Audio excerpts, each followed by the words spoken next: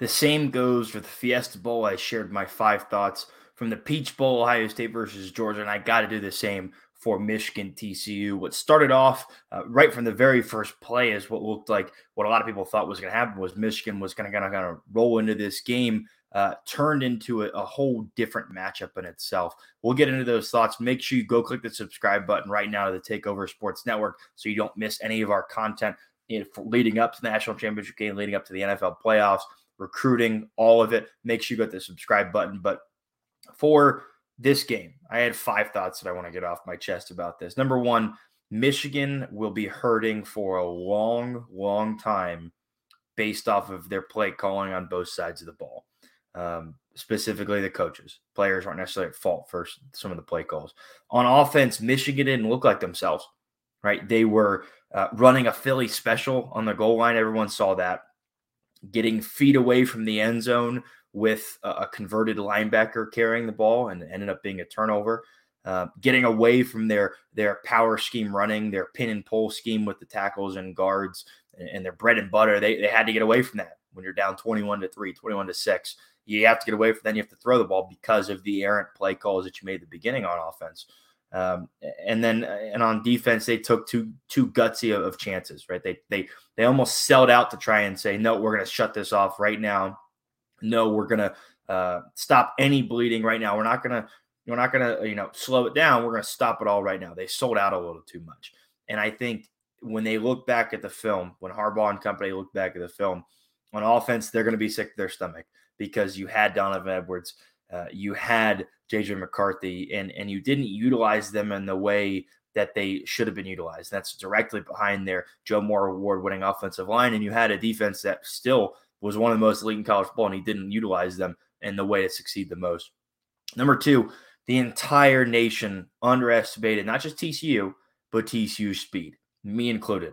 I really thought that Michigan was going to, it would be a good game in the first half, maybe first 2.5 quarters, and then Michigan's size and Michigan's speed would take over, and that they would win this game and win it pretty handily and cover 35-20, 38-20, something along those lines. I really thought Michigan was going to beat them up front, and that just didn't happen. And a huge part was that because of their speed.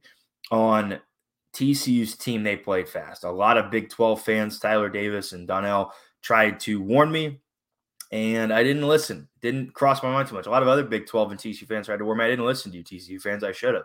Because on defense, guys like D. Winters, guys like Dylan Horton, guys like Jamoy Hodges, guys like Johnny Hodges, they played fast, electric. And that was a huge reason they were able to frustrate Michigan on offense, was because of how fast they were. On the flip side, on TCU's offense, Quentin Johnson, we knew how fast he was. He played fast.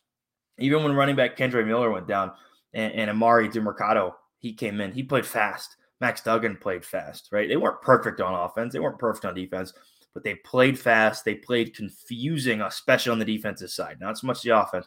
Defensive side, they played confusing, but they did it in a way that was too fast for a quarterback or a play caller to dissect it, right?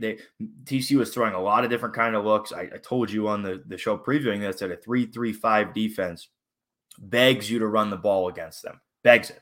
And when you're moving super fast and disruptive and the way you're adjusting fronts and blitzing linebackers and dropping into coverage, if you're doing that, it's confusing unless you do it at a slow level. And TCU was anything but slow, which made it even more effective.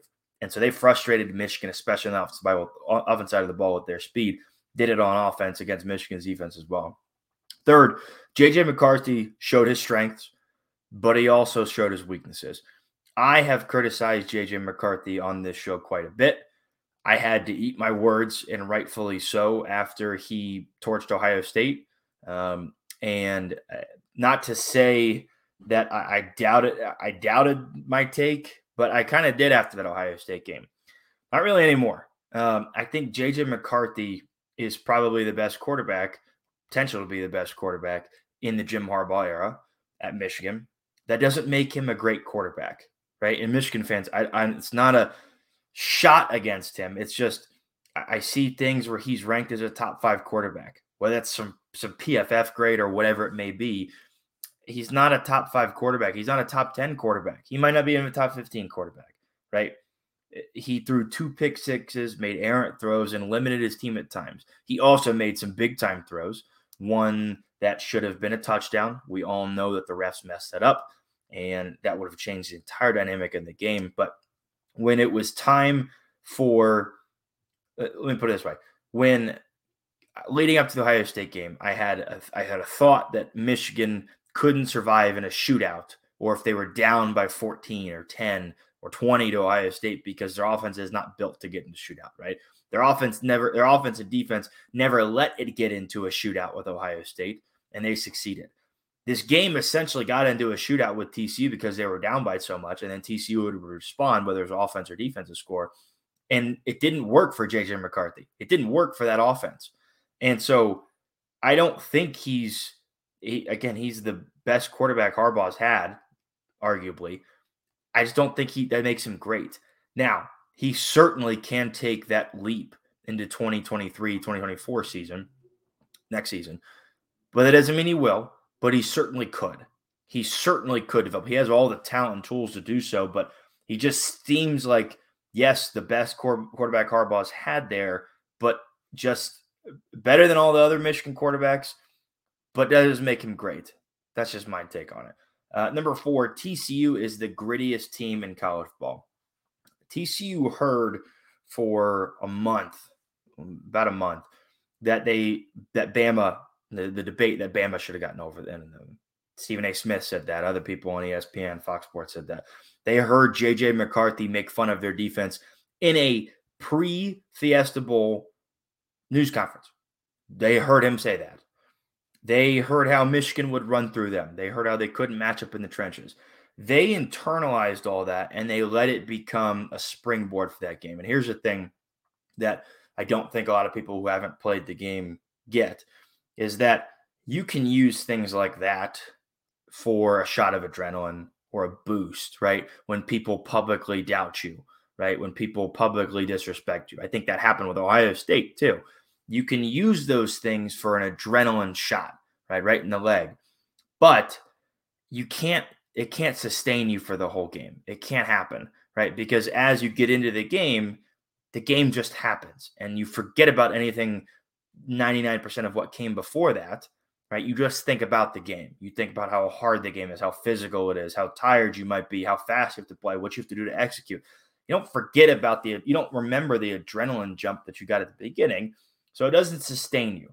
What it can do is that it can give you something extra at the beginning, right? It can give you something more.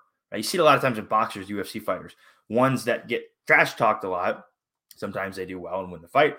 Sometimes they have a big first round, big second round, maybe a big third round, and then it slows down after that because you just forget about it. You're just in the moment. TCU used that adrenaline and that jump to springboard them at the beginning of the game, first quarter, first half of the first quarter. And that pushed them over the top in this game, was that early start. They had to get an early start against Michigan. That's what they did. And all of that shows how they internalized all that, and it wasn't a negative chip on their shoulder. They just used it to enhance themselves and use it for themselves. And it just shows how gritty and how tough they are, that they can internalize that and turn it into this concoction that leads them past the Michigan Wolverines, who were and still are a juggernaut. And the last is that TCU has a chance in this national championship against Georgia, folks. I don't think it's a big chance. The line, I think, is 12.5, 13 points right now. They don't have as talented or complex of an offense as Ohio State. Ohio State runs a wildly complex offense, especially in the passing game, with all the things they can do with Stroud, Egbuka, Marvin Harrison Jr., all the things they can do with the quarterbacks they've had in the past. Ryan Day calls that really well. TCU has Quentin Johnston. I don't think they have a Marvin Harrison Jr., Mecca Egbuka type punch. And they don't call as complex plays as they do, but, they will still have a chance to move the ball against Georgia. They will still have a chance on defense to make plays. Stetson Bennett won't make mistakes in this game like J.J. McCarthy did against the TCU defense, but they still have a chance because of all the things we've talked about. all the things of the times where they've been counted out, where their credibility has been questioned. They've internalized that, and everyone, I don't think their credibility or they will be counted out as loudly in this game as they were versus Michigan, in my opinion, because you had a lead up of who should have gotten in, should have been TCU, should have been Ohio State, and that debate was there. That was a very loud debate.